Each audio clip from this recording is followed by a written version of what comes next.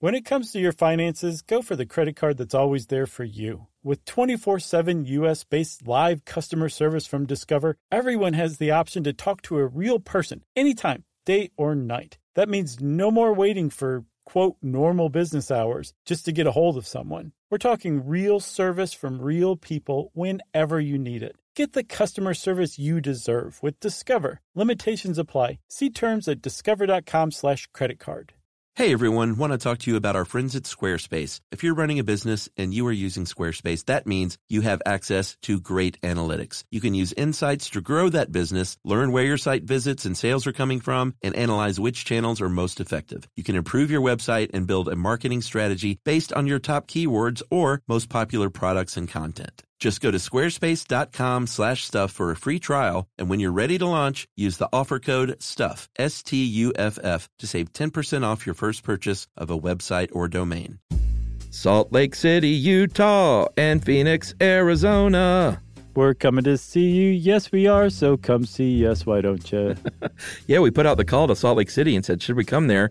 And tickets are going gangbusters. You guys really responded. Yeah, we thought you were just like, this is all just a joke, but no, it's turning out quite well. We're going to be there October 23rd at the Grand Theater in Salt Lake City, and then the next night we'll be in Phoenix at the Van Buren, and we can't wait to see you guys, so please come out and see us, and if you want tickets, you can go to sysklive.com for those. And Chuck, and yes, to our friends down under, Melbourne, boy, we are super psyched because you love us and you sold us out very quickly. Mm-hmm. So we have added a second show that I believe is actually an earlier show. Isn't that right? Yeah, it's a 5:30 show, I believe, at Melbourne is the one that we added, and it's going to be cool. It's going to be like a sweet little matinee. Yeah, we call that happy hour in our country. Yeah, that's right. So make sure you guys bring a slab each. That's right. In Perth and Brisbane, step it up. Yeah, that's right. So if you want to come see us, go to SYSK Live, whether you're in the U.S., whether you're in Australia, whether you're in New Zealand, it doesn't matter. You can go to the same site and hang out with us, and there you go. See you guys soon. Welcome to Stuff You Should Know from HowStuffWorks.com.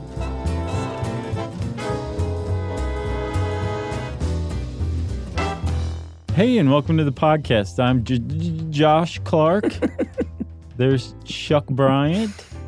And Jerry Rowland. What do you think? Pretty good? It's pretty good. And this is Stuff You Should Know. Josh Headroom. Thank you. Yeah, I saw you over there with your earbuds today. You were working on this all day, weren't you? I watched season 1, episode 1. Oh, really? In full? Of Max Headroom. Like the last 10 minutes is still pending. Oh, okay. But it's crazy. Like Max Headroom himself doesn't show up until like 40 minutes into the first hour-long episode. But when he does... Yeah. It's dynamite. So what are we talking about? We're talking about Max Headroom. That's right. Huge shout out at the beginning of this to Vice.com, specifically Motherboard. Specifically, Alex Pasternak. Yeah, who wrote the article on Motherboard. And we used to blog a little bit for them back in the day. Remember that? Yeah, I don't think they like to talk about that or acknowledge it publicly. You don't think? I don't think so. Oh, I think it was mutually beneficial. I'll bet you can't find those on Motherboard anymore. I'm trying to remember. I'm sure they were like... I think I read one about driving a stick shift versus automatic or something weird. That's a big one. Yeah. We started out with an old-fashioned recipe, I think. Yeah, that was you. They were like, let's do better than this, guys. And we said no. And then they said, we got our own people. Yeah. We'll let somebody come in and ghostwrite for you. Yeah, so that Motherboard article was the basis. And from what I found, I mean, we used a lot of different sources on this, but this article entitled The Mystery of the Creepiest Television Hack is sort of the culmination, like the coup de grace? Sure. Of Max Headroom incident articles. Yeah, it actually... Really good job. Pasternak like very exhaustively investigated it and turned up new information, got a new understanding of it, and basically contributed to the mythos of it himself. Yeah. So way to go, Pasternak. Right. And what we're talking about is, if you don't know who Max Headroom at all is, we're about to set that up. Yeah, let's talk about Max Headroom. But if you were alive during the 1980s, then you probably know who Max Headroom is because, weirdly, for a brief few years, it was kind of a big pop culture thing. About 4 years by my calculations. Yeah. So starting in 1984, there was a movie called Max Headroom: so you know it's an important movie, 20 minutes in the future. Yeah. Right? And it was a kind of a cyberpunk movie, dystopian future, very Terry Gilliam, Brazilish. And I haven't seen that one, but it was basically where the character of Max Headroom was born, right? Yeah. And I think it actually formed the basis for the TV show later. Mm-hmm. In between the later TV show that you and I are more familiar with and that movie, Max Headroom was a pop culture sensation. He was a pitchman for New Coke. Oh, man. I went and watched an old ad. He was in an ad with Run DMC pitching New Coke. And I was like, doesn't get any more 80s than this. But it was actually a pretty cool ad, right? Did it say, here's a little story I need to tell about a new Coke on the scene that you love so well? That was exactly word for word how that ad went. Right? Yeah. So let's back up a little more, right? Okay. Let's describe what Max Headroom is for the kids. Because I guarantee about 80% of our audience are like, what's the 80s? What's New Coke? Yeah. Who's Run DMC? Well, that's probably not true. But what was Max Headroom? He was billed as like the first virtual talk show host, right? Correct. Okay. Yeah. So he was played by a guy named Matt Frewer, who out of prosthetic makeup had that look anyway, very chiseled, square-jawed. He was not bald, but was he balding? Had very shortish. He had a receding hairline. Okay, but he kept it really, really short, so he kind of looked bald. Yeah. Here, this will explain it to all the kids at home. He was a colleague of Murphy Brown on the Murphy Brown television show. They're like, oh, that guy. gotcha. Yeah. Not the painter, the other one, the love interest. I don't think I knew that. I never watched Murphy Brown, though. Oh, man, I hope it was him. I'm pretty sure it was him. Yeah? Yeah. Well, he's been around. He's still acting today. Sure. But, yes, he played the character of Max Headroom. And the TV show Max Headroom was actually pretty far ahead of its time, tonally speaking. Yeah. So the whole premise of the TV show, his big last great gasp, that was actually the most serious of all of it, was where in the future, TV networks controlled the world. Yeah. And the station, the Network 23, that Matt Frewer's character and later Max Headroom, who became his alter ego, worked for, were putting these things called blipverts out. Yeah, his character's name was Edison Carter at first. Right. And he was like an investigative journalist. Yeah. So he starts looking into these blipverts because the problem with blipverts, they are 30-second ads compressed into 3 seconds, and it's meant to keep you from changing the channel. The problem is that everybody watched so much TV by this time, they didn't move around, which meant that all of the electricity generated by their nerve endings wasn't burned off, is how the show explained it. So when their brains were assaulted with these blipverts, they kind of short-circuited, and all of that electricity that was just hanging around their bodies because they weren't moving at all during the day made them explode. But the network really liked blipverts, and they didn't want to get rid of them, so they decided to instead get rid of Edison Carter. Yeah, and the TV advertising at the time, or advertising in general, sort of, not only did TV rule the world, but the ads behind it was really the driving force. It sounds very familiar. It does. Everyone's like, I'd take a blipvert. Sure. Give me a 3-second ad on the podcast. Guys, it'll blow you up. So what ended up happening was the character of Edison Carter eventually was, there was an incident, not the Max Headroom incident, where he was left in a coma in an episode. The first episode. Oh, yeah, the pilot, of course. And the last thing he sees before falling into a coma is a sign that said Max Headroom, 2.3 meters. And so that's how he got the name Max Headroom. Right. It was in like a parking garage, and it was basically saying this is the overhead clearance is the way it's put in the United States. Yeah. Right. So that's the name Max Headroom, right? But he was an AI character. Right. So the evil TV network got a hold of him, uploaded his brain, and they originally did this with the intent of bringing Edison Carter because, again, he was like their star reporter. Yeah.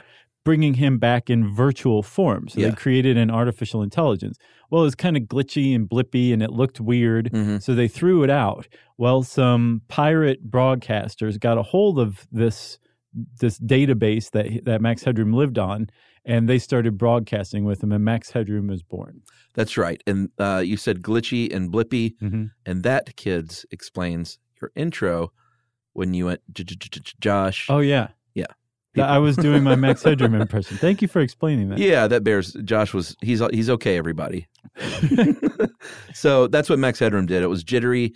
It was blippy, like you said. The background was this weird sort of horizontal and diagonal lined moving around thing. Mm-hmm. And that was all part of this, at the time, sort of futuristic look. He was also really sarcastic and really catty, and he was really he poked fun at censorship, and Mhm. he was just kind of like a cult hero, just the character itself, right? Yeah. The awesome thing about him is in the real world of 1984, we didn't have any kind of computers that could generate a CGI Yeah. host. So they actually used like prosthetics. Yeah. There was a 4-hour process to put Matt Frewer into the Max Headroom makeup. So it's the guy acting, and then, they messed with the video a little bit, but it wasn't a CGI version of a guy. It was a guy acting like he was a CGI version of himself. Right, which is why if, for instance, if Max Headroom, the character, were to appear on, say, David Letterman, Mhm. which he did, Yeah. it would be Letterman interviewing a TV screen, Right. which is what they did. But it was actually Matt Frewer in another studio He was probably just backstage. backstage Yeah. being broadcast. And it's really like, as a kid, I did not get all this. No, I just thought it was I didn't really know what it was because I'd never seen the show. I thought he was the Coke guy. Right, right. And I think I'd seen the show a little bit. I was like, this is way too grown up for me. Mm-hmm. But I think I just kind of took it on faith that he was computer generated or something like that. I didn't really think about it much. But now as an adult looking back, I'm like, that is brilliant Mhm. and really difficult. Yeah. And the fact that they did this and pulled it off as well as they did, it's a pretty amazing thing, right? Yeah. And you can kind of understand how Max Headroom, with all that information now, became this kind of cult icon, Yes. especially among cyberpunks at the time. And what? Just keep saying cyberpunk. So let me.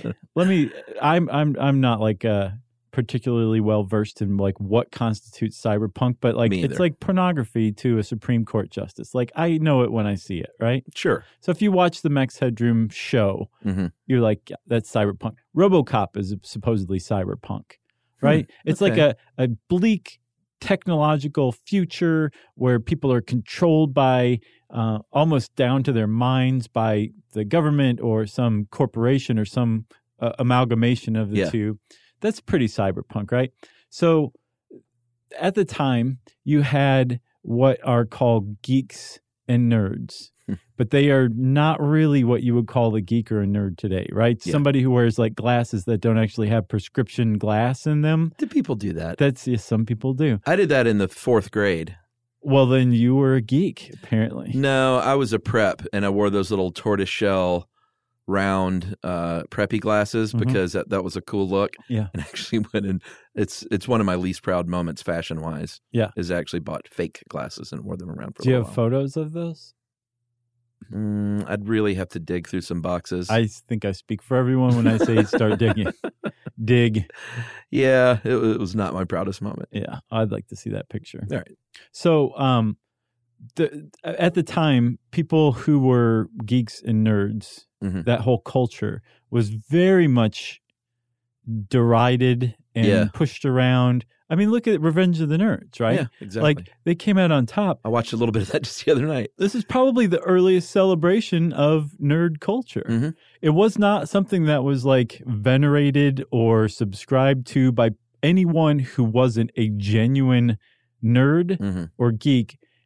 And these were a very rarefied group of people who really knew what they were doing with computers at a time when almost no one else did. Yeah, early adopters across the board. Very much so, right? So Max Headroom's kind of a cult hero to this guy.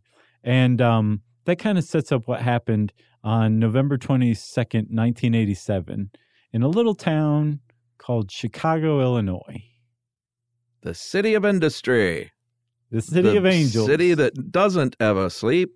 Never. The Windy City. That's it. There you go. Of all time. The Windy City of all time. Yeah. Yeah, so that sets the stage. We know who the character of Max Headroom was. Then at 9:14 p.m. Wait. Yes? Are you sure I set the stage? I think so. Did we set the stage fully here? It looks nice. All right, let's do it. So at 9:14 p.m. on that November night in Chicago. 4 days before Thanksgiving. Yeah. Mm-hmm. So everyone was in that frame of mind. Right. Put yourself there. I think that helps a lot. It helped me at least. Sure. Okay. Football season's going on. Yeah, as a matter of fact, just that very day, the Bears had beat the Lions. Yeah, which, it was a long time ago because the Bears won a football game. Oh, ouch. I know. The people in the Windy City of all time are not going to be happy with you for that. The Windy City of all time. Oh, and there's a sportscaster on local Channel 9, Dan Roan, R-O-A-N, and he was going over the highlights of that football game. Mm-hmm. Then all of a sudden, right in the middle, the broadcast signal goes right. It makes those noises, and then over at WGN, the control room, they were like, "What's going on here? We have no idea what this is." I think the exact quote was "Guh." What? So, what happened was they eventually, what they were doing at the time was, and this is how, we're not going to go into the weeds here on how broadcast signals work. No. But what they did back in the day was they broadcast microwave transmissions to antennas at the top of the tallest buildings of whatever city that they were in. For local TV. For local TV, which is, there was cable at the time, but Sure. local TV still kind of ruled. Yeah. In the, sort of in the late 80s. Right. So it's starting to segue to cable. Yeah, for sure. Cable is, kind of a thing, but if you were a local TV station, you still had pretty big market share, I would guess, sure. Right? Especially WGN in Chicago. It's like Chicago station, right? Absolutely. So what I think you were saying is that in a studio, whatever they're recording or shooting or playing on their little videotapes, they're beaming that from the actual studio to a transmitter, say atop a very tall building, and then that just kind of bounces around to other transmitters, and that's how everybody in Chicago gets their WGN signal, right? Right. So all of a sudden, during the sportscast, it skitzes out, and then all of a sudden you see a guy in a suit wearing a Max Headroom mask, and there was no audio. That was, I guess, the problem with this first intrusion. And it's called a broadcast intrusion. Yeah. But you couldn't hear anything, but I'm sure it was certainly distressing to a viewer to see this kind of weird thing happen. Especially a viewer who wanted to know what the heck happened between the Bears and the Lions that day.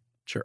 And the whole thing lasted, I think, like 11 seconds or some very short amount of time. Yeah, this was a short one. Before the WGN engineers went and switched to the backup transmitter and I guess transmitted on a slightly different signal. Yeah. And brought the broadcast, the sportscaster back on.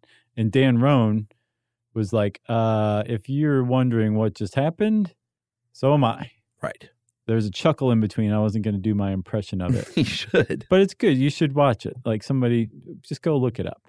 Right. So federal investigators, the FCC that is, was called in to investigate what technically is, well, not technically, it's a crime to do so. Uh-huh.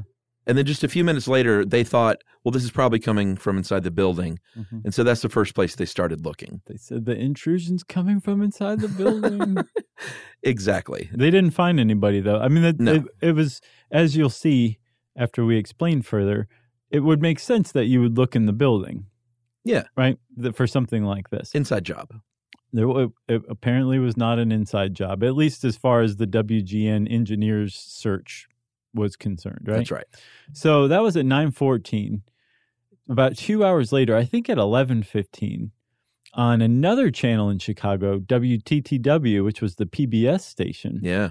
They were airing an episode of Doctor Who called The Horror on Fang Island. Fang Rock. Fang Rock. The Horror of Fang Rock. You have to say it like that, though. The Horror of Fang Rock. Thank you. And this is the Tom Baker Doctor.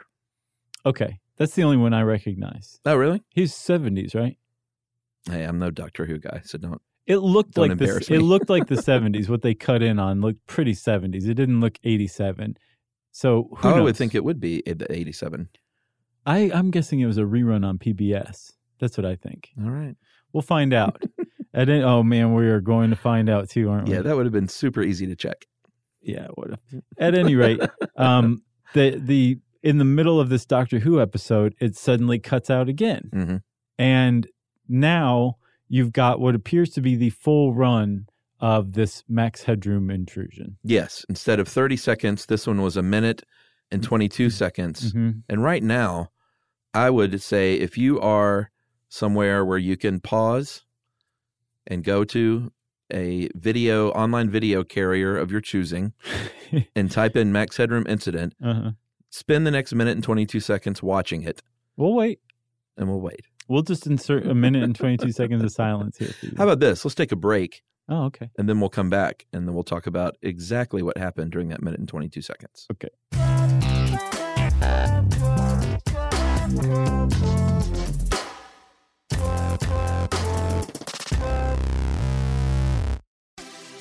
Have you heard about the social media platform for kids? It's called Zigazoo. It's a great place where kids like me can come together to make fun videos. Zigazoo is moderated by real, live people who review content before it's posted on the feed. Oh, I especially love the dance challenges. So much fun. Oh, and there's no comments or messaging, so you don't get any of that negativity that's all over other social networks. All my friends love it.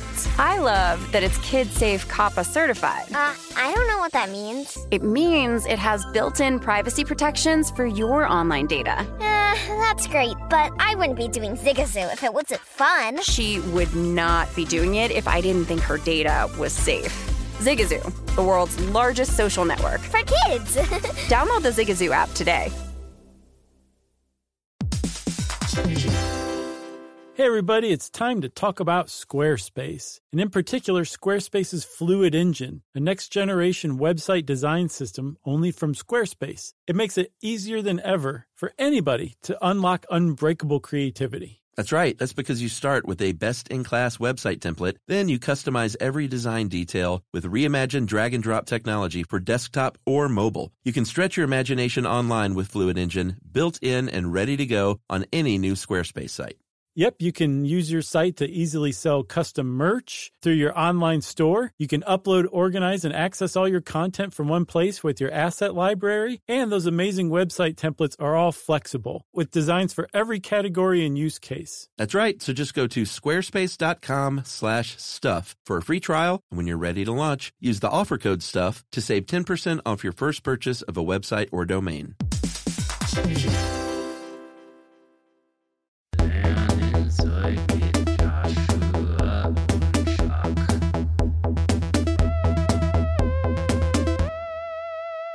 Okay, we're back. Did you watch it? Are you talking to me? No. Oh, okay.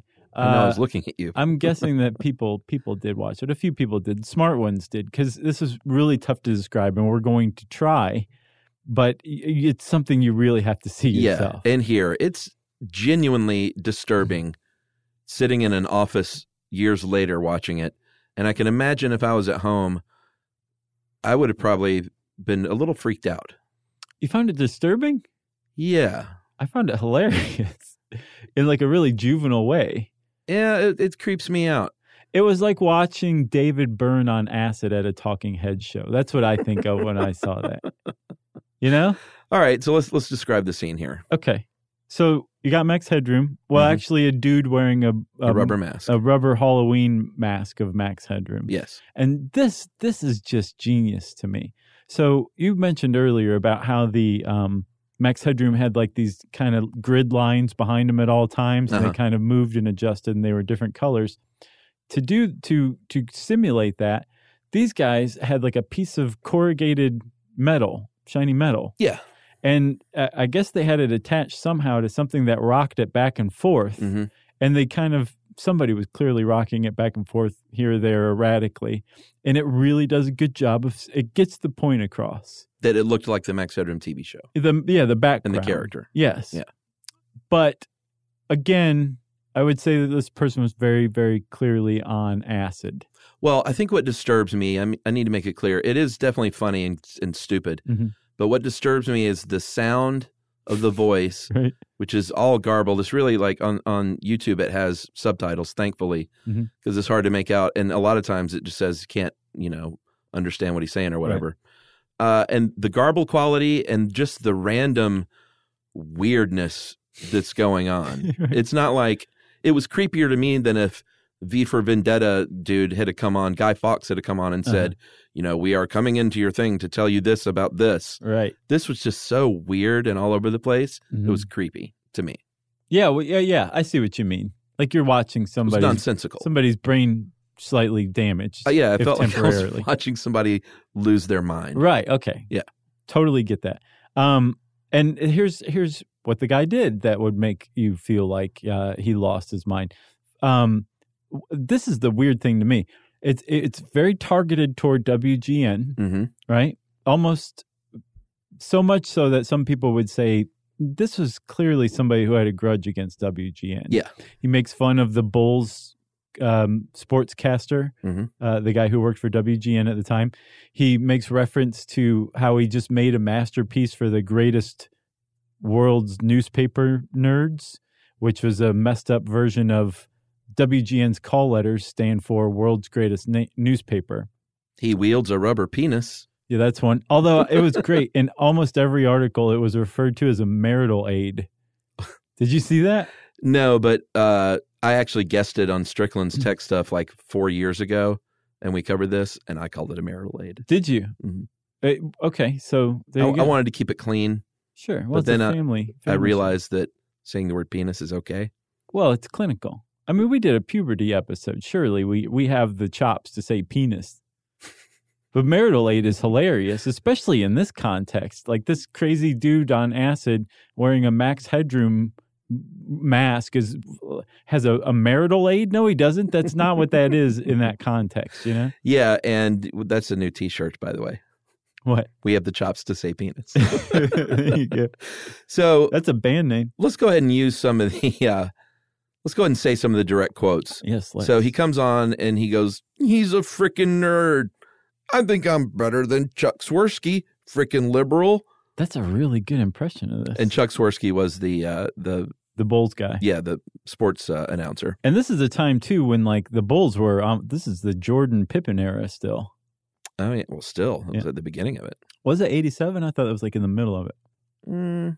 Was it the beginning? Pretty early-ish, let's say. I wish these days that I would have been more cognizant and like more into basketball than like I am now. See, that's when I was the most into it. Was Bird, Jordan, Magic. I would have liked to Kareem. watch some of those games. Yeah, it was good stuff. Because that's when the Hawks were good back then. Yeah, back then. Dominique. Hey, shout out to Kent Bazemore. He listens to this show. No way. Yeah, he's a fan. How'd you find that out? Twitter? Yeah. That's great. Yeah. Man, I love Baze. I know. How do you not love Baze? He's awesome. Man, he's bright red right now. That's so cool. All right, so Chuck Swirsky's freaking liberal. He's wielding the rubber penis. The marital aid. The marital aid. He drops that.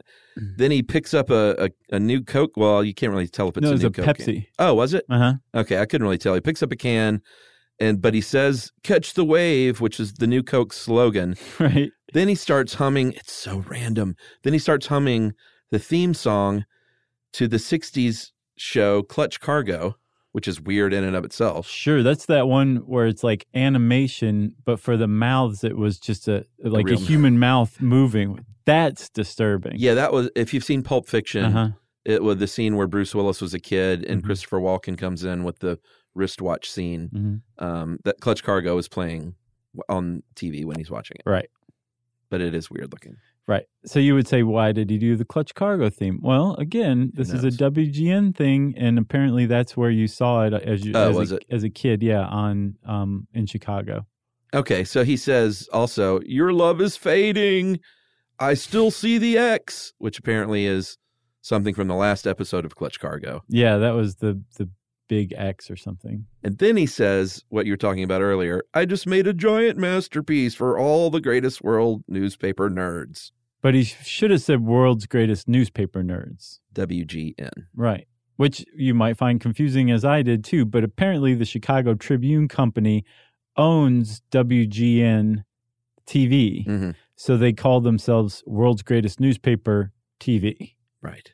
WGN. It's all coming together. Ipso facto. There you go. Then, finally, toward the end, the camera cuts to a different angle. This one has the dude bent over with his bare butt hanging out. Mm-hmm. His face is now off screen, but he's holding the mask still out like his head is in it, but it's not. Right. And there is a person, I say woman, but I don't know, but a person in an Annie Oakley dress. Is that what it was? I didn't get that. Yeah, it looked like a prairie bonnet ensemble, but the bonnet kind of hides the face, so you don't know if it's a man or a woman. Okay. And they are spanking the bare butt with a fly swatter. Right. And he's worried about them coming to get him. They're coming to get me. Yeah. And then he says, come get me, and uses a bad word. B word. The B word. And then it goes back to Doctor Who. Yeah. As just like it came in, went out. It just, and it's like gone. Can you imagine seeing that live? And the people who saw it live, the next thing they would have heard was the doctor saying something like, oh, he died of an electric shock, must have died instantly. Yeah. And everybody's just sitting there with their mouths hanging open. Well, it was Doctor Who, too, so it was probably a bunch of Chicago nerds watching PBS. Yeah. So, all right, my imitation was okay, but let's just play at least like a couple of lines from the real thing. Yeah.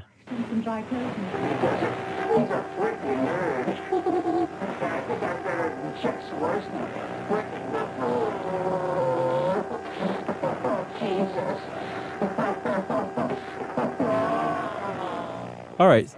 So you did a pretty good impression. I think everyone can agree now, right? It's so strange. So this was an enormous thing, right? Like people were watching this and were aghast, agog. Some people probably thought it was funny. Mm-hmm. WGN reporting on it all over the place the next couple of days. Yeah, the newspapers had picked it up. Yeah. There's a compilation of WGN broadcasts, or it may even be more than just WGN, of people in the street being interviewed. What do you think about this? Yeah. And one guy's like, it's kind of like hooligans throwing a brick through your window, to get your attention.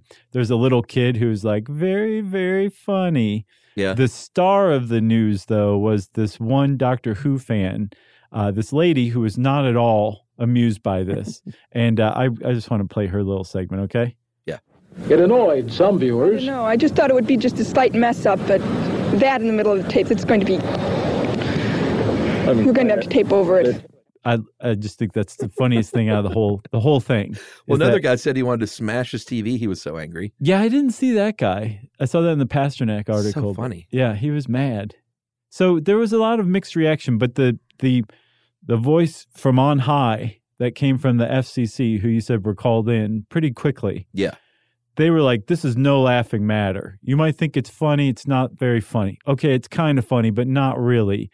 And you can get $100,000 fine and a year in jail for this kind of thing. So stop doing it. But by this point, it was actually a federal offense. It was a felony. A felony offense.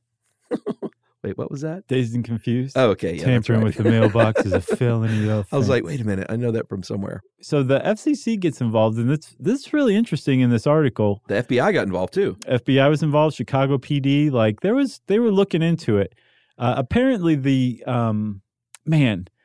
it has become obvious to me that I say the word apparently a lot. Really? A lot. I was listening to an episode, QAing an episode, and I was like, stop saying apparently, Josh. Yeah, I've started to, after 10 years, I've started to notice some things about my own self. It's like a tick. I try to just avoid it. I try to, too. And normally I can, but man, it just came welling up into my awareness. Well, apparently, it's not a big deal. I'm going to have to get over it. At any rate, there were a lot of different agencies working on this, but the trail went cold pretty quick. And you remember how you said that the WGN engineers started looking around the station? Yeah. I think what they were looking for was this. Somebody physically patching in to the transmission network, the cables. Wearing a Max Headroom mask. And yeah, either playing a videotape, which it seems pretty obvious. It was pre-taped, yeah. It was pre-taped. Or doing something like in a studio. But that they would have to physically patch into WGN's transmission network. Yeah, it's like when a car doesn't work and I open the hood thinking I'm going to see a squirrel gnawing on a cable that's in two pieces now. Right. And frayed at the ends. Right. Now imagine that squirrel wearing a Max Headroom mask and being on acid, okay, with a marital aid. Yes. So, and at first, the FCC and the FBI and anybody who was in the know basically said this was a very sophisticated attack. Mm-hmm. It would have required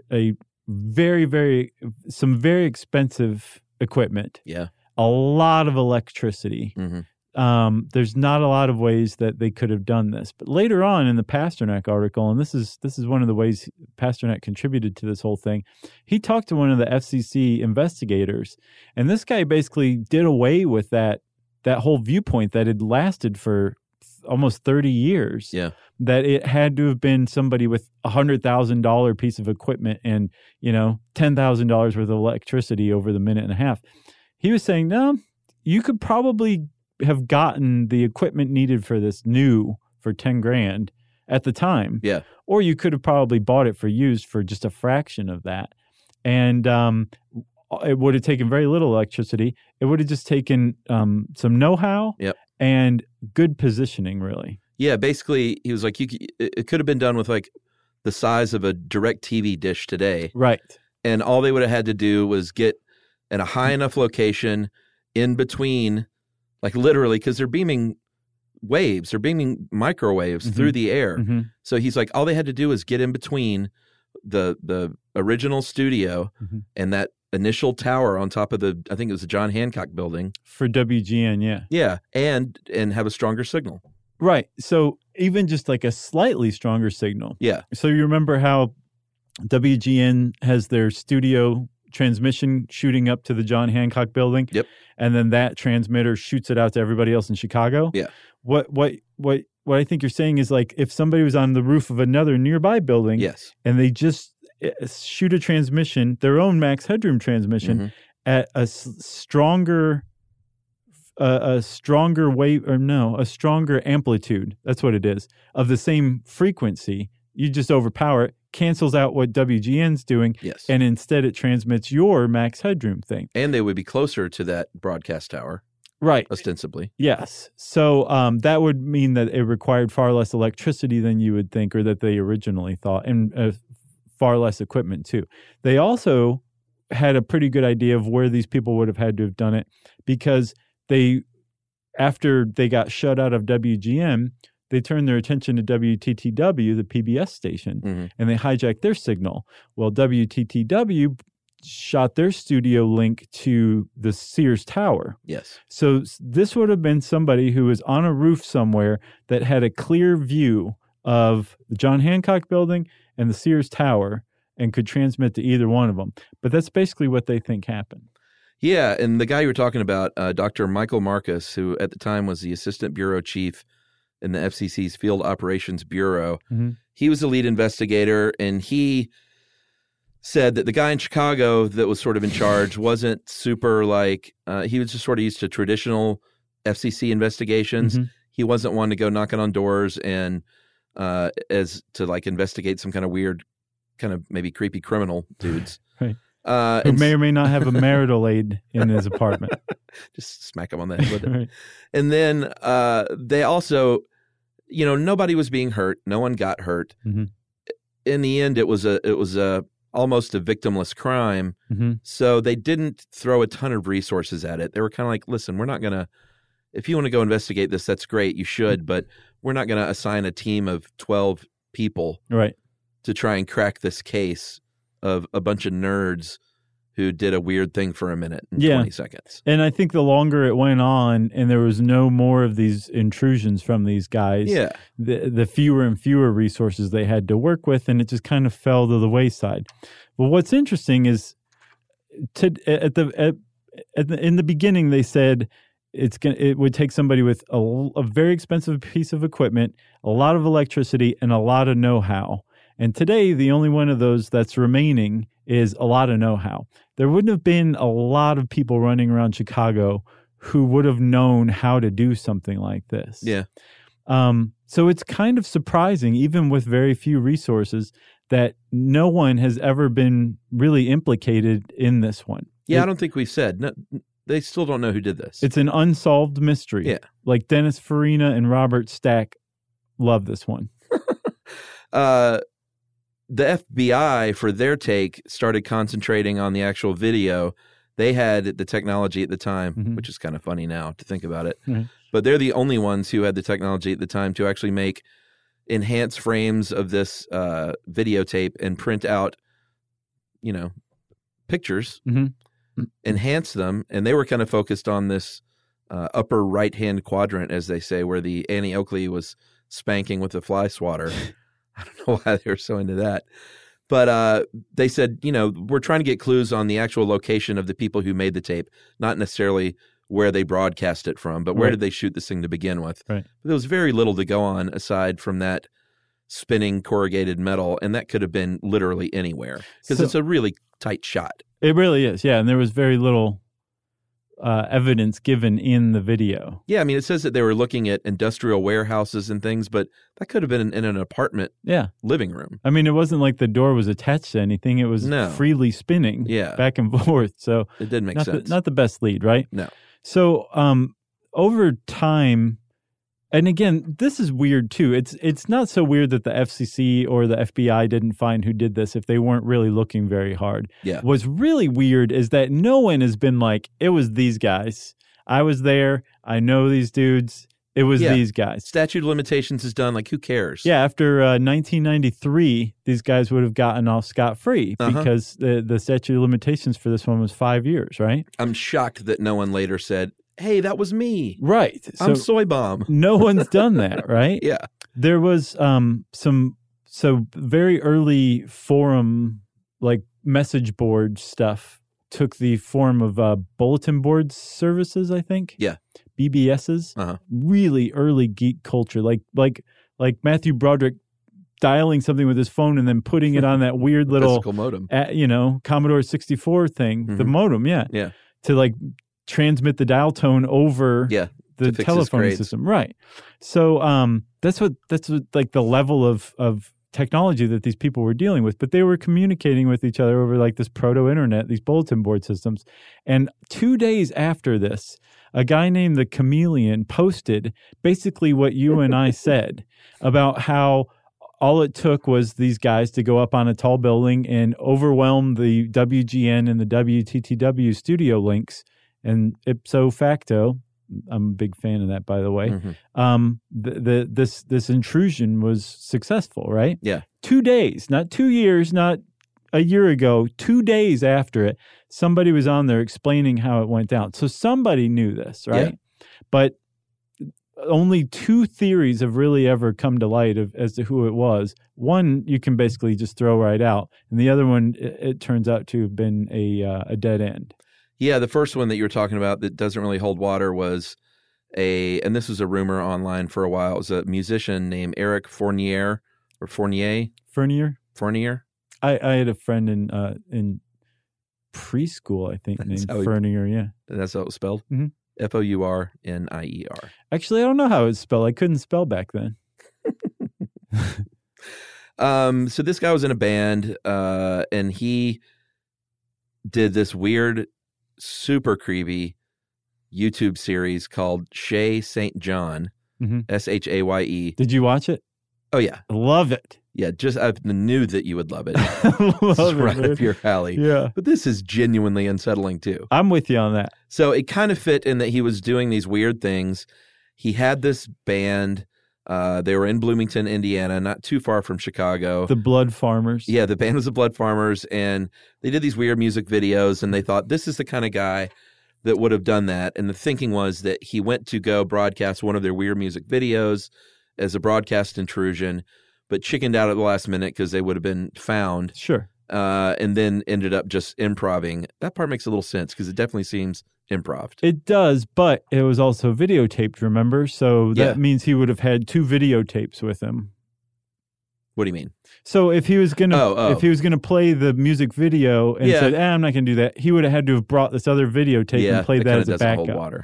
The other thing is apparently see, I just said apparently again. Alex Pasternak from Motherboard contacted some of Furnier's friends because Furnier died in 2010, but his friends are like, absolutely not. Even some of the blood farmers are like, it wasn't him. Like, I know what you're saying, and he did the whole Shea St. John thing, but this was not him. It was not quite there. He didn't know what he was doing with he wouldn't have known any broadcast stuff or video editing or anything like that. Yeah, so this other one to me seems pretty promising. Mm-hmm. So we flash forward to when did this actually happen? Was this like as by the time Reddit had come around? Wasn't it on Reddit? Yeah, I think it was about 25 years after. So it would have been in 2007. Yeah. So there's this guy. 2012, 13. Okay. Sorry. There was this guy from Chicago named Bowie Pogue. Sure. P-O-A-G. I didn't have any friends with that last name. Right. When I was a kid. And he was one of the kids hanging around those BBSs in the 80s in Chicago.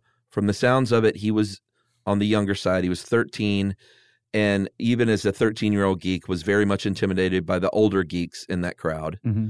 And so wasn't boisterous. He was sort of like, hey, I'm kind of hanging out here and not saying much, and don't notice me.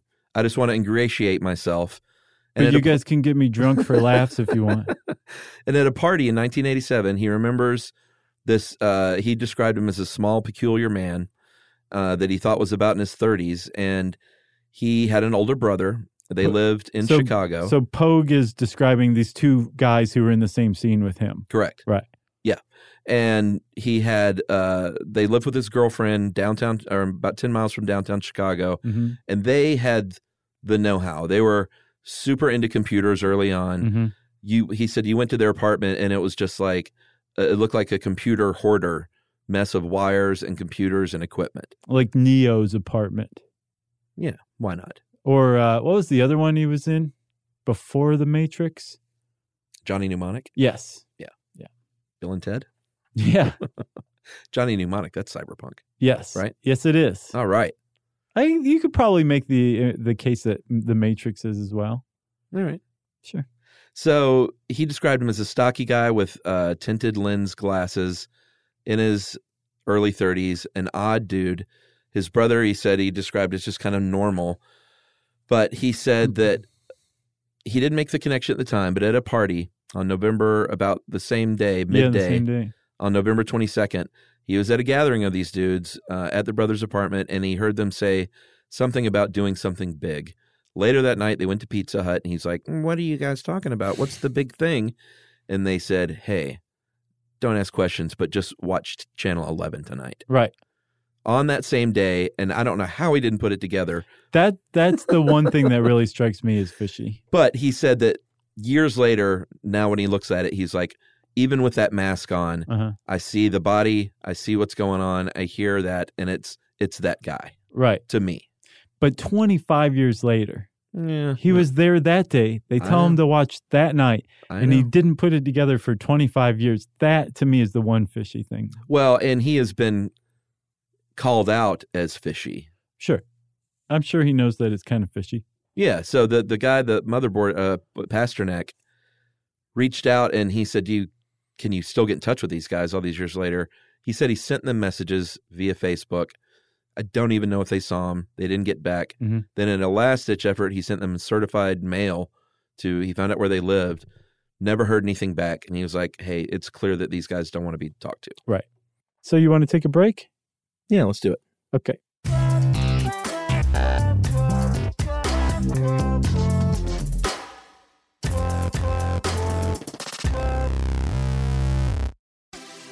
Have you heard about the social media platform for kids? It's called Zigazoo. It's a great place where kids like me can come together to make fun videos. Zigazoo is moderated by real, live people who review content before it's posted on the feed. Oh, I I especially love the dance challenges. So much fun. Oh, and there's no comments or messaging, so you don't get any of that negativity that's all over other social networks. All my friends love it. I love that it's kid-safe COPPA certified. I don't know what that means. It means it has built-in privacy protections for your online data. That's great, but I wouldn't be doing Zigazoo if it wasn't fun. She would not be doing it if I didn't think her data was safe. Zigazoo, the world's largest social network. For kids. Download the Zigazoo app today. Hey everyone, we all know that experiences are what people love the most about travel. So that's why we want to talk to you about Viator. It's a website and app where you can book travel experiences, like maybe taking a food tour in a great European city. Yeah, Viator offers everything from simple tours to extreme adventures. With over 300,000 bookable experiences in 190 countries. You put all that together, that means there's something for everyone. That's right. Plus, Viator's travel experiences have millions of real traveler reviews, so you have all the information you need to book the best activities for your trip. And when you book a travel experience with Viator, there's always flexibility and support with free cancellation, payment options, and 24/7 service. So download the Viator app now and use code VIATOR10 for 10% off your first booking in the app. One app, over 300,000 travel experiences that you will remember. Do more with Viator.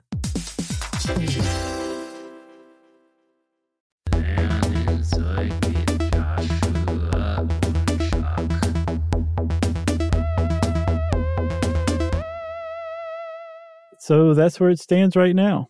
Like nobody knows who is behind it still to this day. Which Crazy. It is crazy. And as a result, this Max Headroom hack has taken its place in like the pantheon of geek culture and of hacker culture. And rightfully so, you know? Oh, it was legendary in its own way. That's right. You got anything else? I got nothing else on this one. Cool, man. Well, if you want to know more about Max Headroom, you should start by checking out this amazing motherboard article by Alex Pasternak. And since I said amazing, it's time for listener mail. I'm going to go with the Allman Brothers Eat a Peach from Emojis. I don't know if this is true, but it's fun. Okay. Wanted to talk about when Josh talked about the Allman Brothers Band factoid, because I think it's actually a cool factoid. Duane Allman was once asked by a reporter what he was going to do for the war effort in Vietnam, and his response was, "I'm going to eat a peach for peace." Duane died not long after that album, and Eat a Peach was released posthumously, so he contends, Jesse Gaudette, that is where the album title came from, and that Eat a Peach was not Eat a Bud.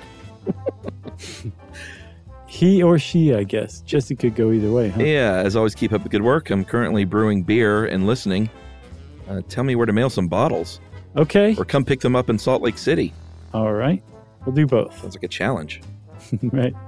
They're too heavy. That's right. You can't pick them up. Thanks a lot, Jesse. Appreciate that, even though I still think I'm right.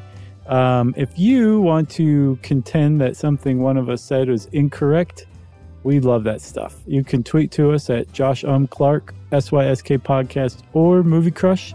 You can hang out with us on Facebook.com/StuffYouShouldKnow or /Charles W. Chuck Bryant.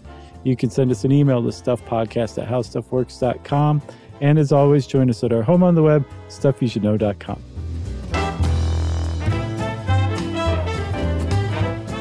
For more on this and thousands of other topics, visit howstuffworks.com.